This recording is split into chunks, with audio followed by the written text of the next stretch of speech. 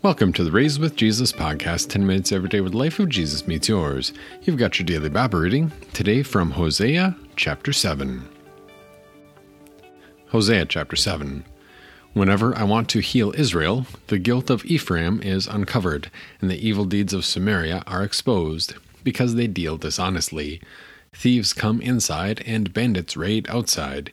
In their hearts, Ephraim does not realize that I remember all their wickedness. Now their deeds are all around them. They are in front of my face. The people of Ephraim make the king glad with their wickedness. They make their officials happy with their lies. They are all adulterers, burning like an oven. The baker does not need to stoke the fire from the time the dough is kneaded until it is leavened. On the day of our king, the officials became sick from the intoxicating wine. He reaches out his hand to the blasphemers. Indeed, their hearts are like an oven. They approach him while plotting against him. Their anger sleeps all night, but in the morning it burns like a blazing fire. They are all as hot as an oven. They devour their rulers. All their kings have fallen. Not one of them calls on me. Ephraim mixes himself with the nations. Ephraim is a flatbread, not turned over. Strangers have devoured his strength, but he does not realize it. There are gray hairs on his head, but he does not realize it. The arrogance of Israel testifies against him, yet they have not returned to the Lord their God, and they have not sought him despite all this. Israel's instability. Ephraim is like a gullible dove, without sense. They call to Egypt, then they appeal to Assyria. When they go out, I will spread my net over them. I will bring them down like birds from the sky. I will discipline them on the basis of the report about their assembly. Woe to them, because they have strayed from me. Destruction comes upon them, because they have rebelled against me. I want to redeem them, but they speak lies against me. They do not cry out to me with their hearts, but they howl on their beds. They gather together for grain and new wine. They turn away from me. Though I trained and strengthened their arms, they plot evil against me. They return, but not upward. They are like an unreliable bow. Their officials will fall by the sword because of their angry tongues. Because of this, they will be ridiculed in the land of Egypt. This is the word of our God. In the last verse of chapter 6, God said that he wanted to restore the fortunes of his people. Here in chapter 7, God turns to try to heal Israel, the northern kingdom. God turns to try to heal them, and the more he tries to heal them, the more guilt that he uncovers.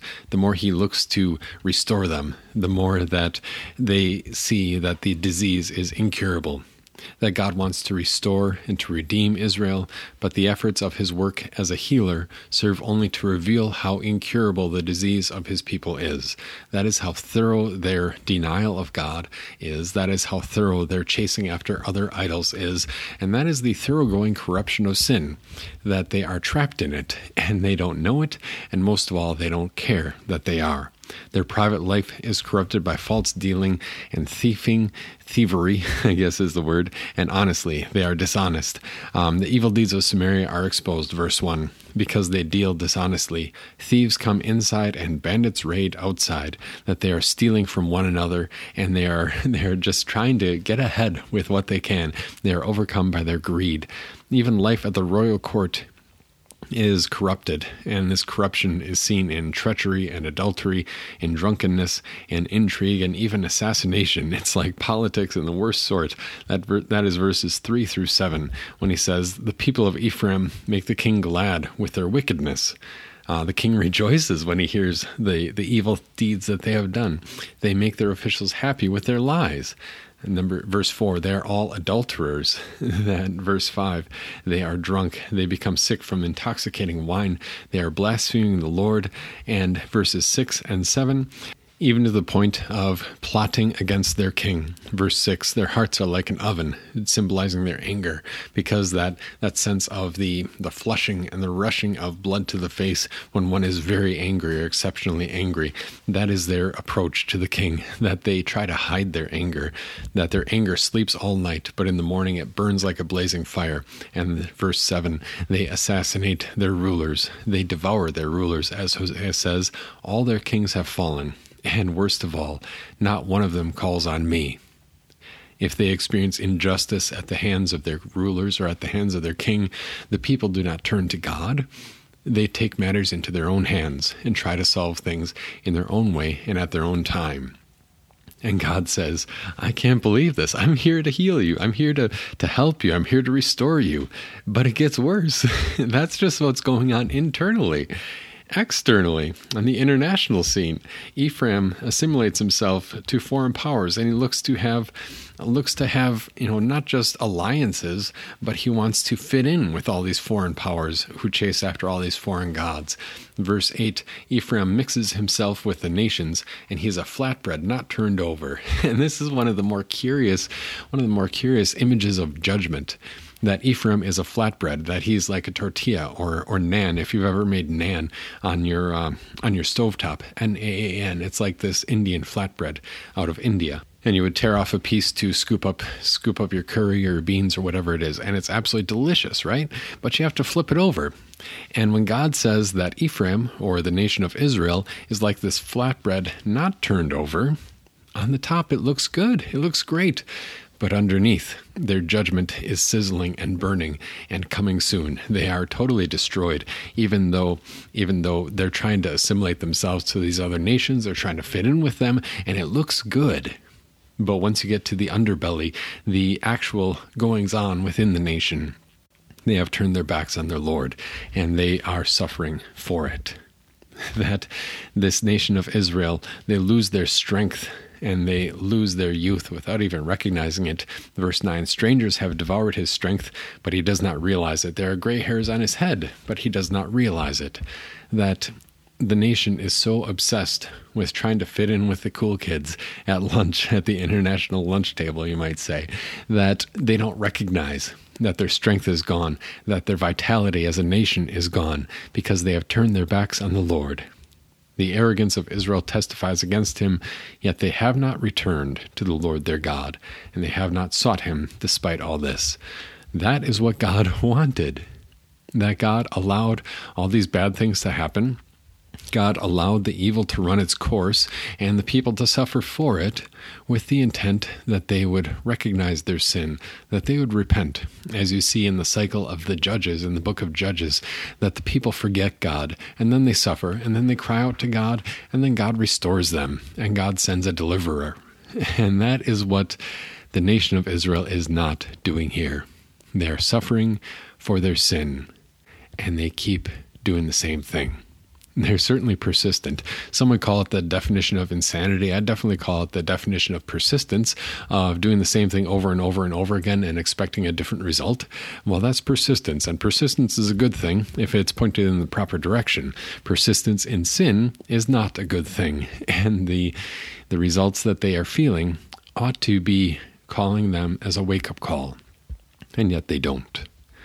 That the nation of Israel pursues this senseless and inconsistent foreign policy.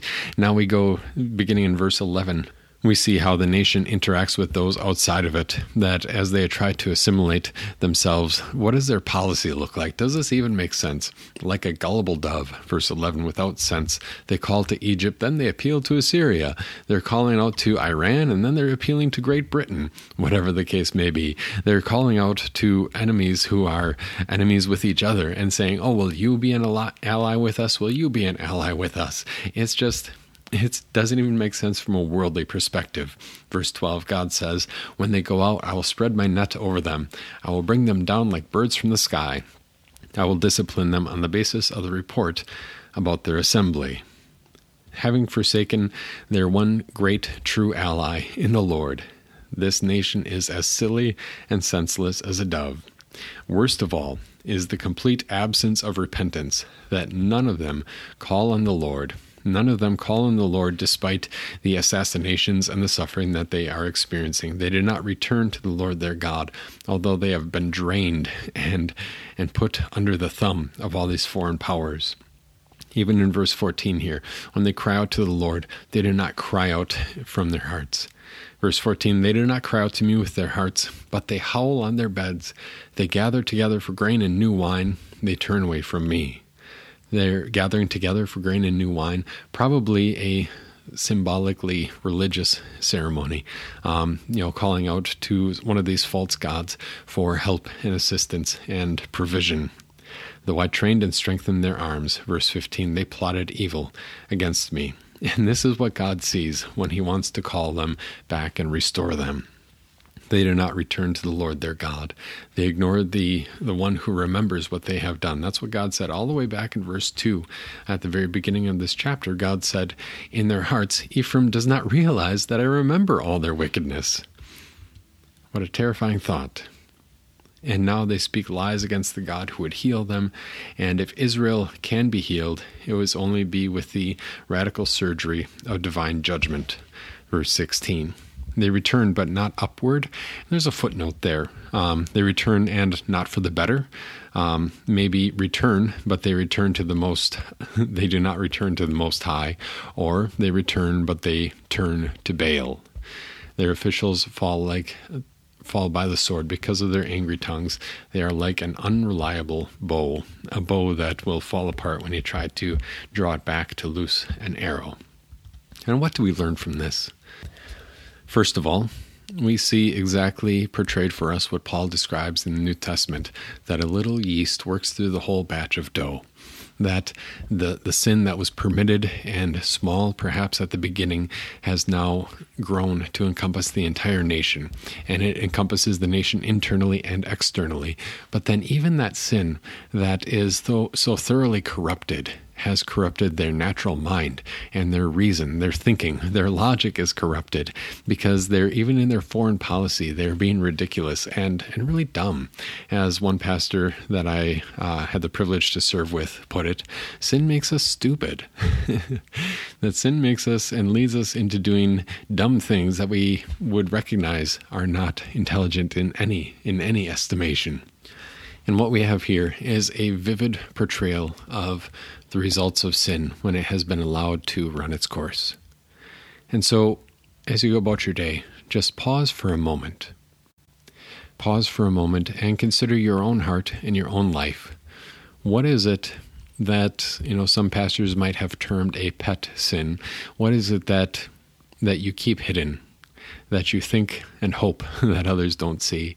What is it you have explained away as not that big of a deal, and nobody knows and nobody gets hurt anyway, and it's just this one time? What is it that you have explained away rather than confessing to your Lord? Because sin grows, and sin makes us do stupid things, and sin, most of all, tears us away from our Lord who wants to restore us. So go ahead, take a minute or two here and confess to your Lord. Maybe confess just within the confines of your own mind, or confess out loud, whether you're sitting alone or with somebody else. Maybe confess on a piece of paper, or call your pastor for private confession and absolution, to confess before that person as before God himself. This is what I'm dealing with. This is what I'm trapped in. This is what I'm struggling with. This is what I need help with, because I know the danger of sin. Our Lord has clearly portrayed it as a burning tortilla, as a burning piece of naan on the oven, as the nation of Israel that God wants to restore but can't. And so God doesn't want that for you. God doesn't want that for me. Your Lord, who loves beyond love, has done everything that it takes. He has carried your sin. So go ahead and confess,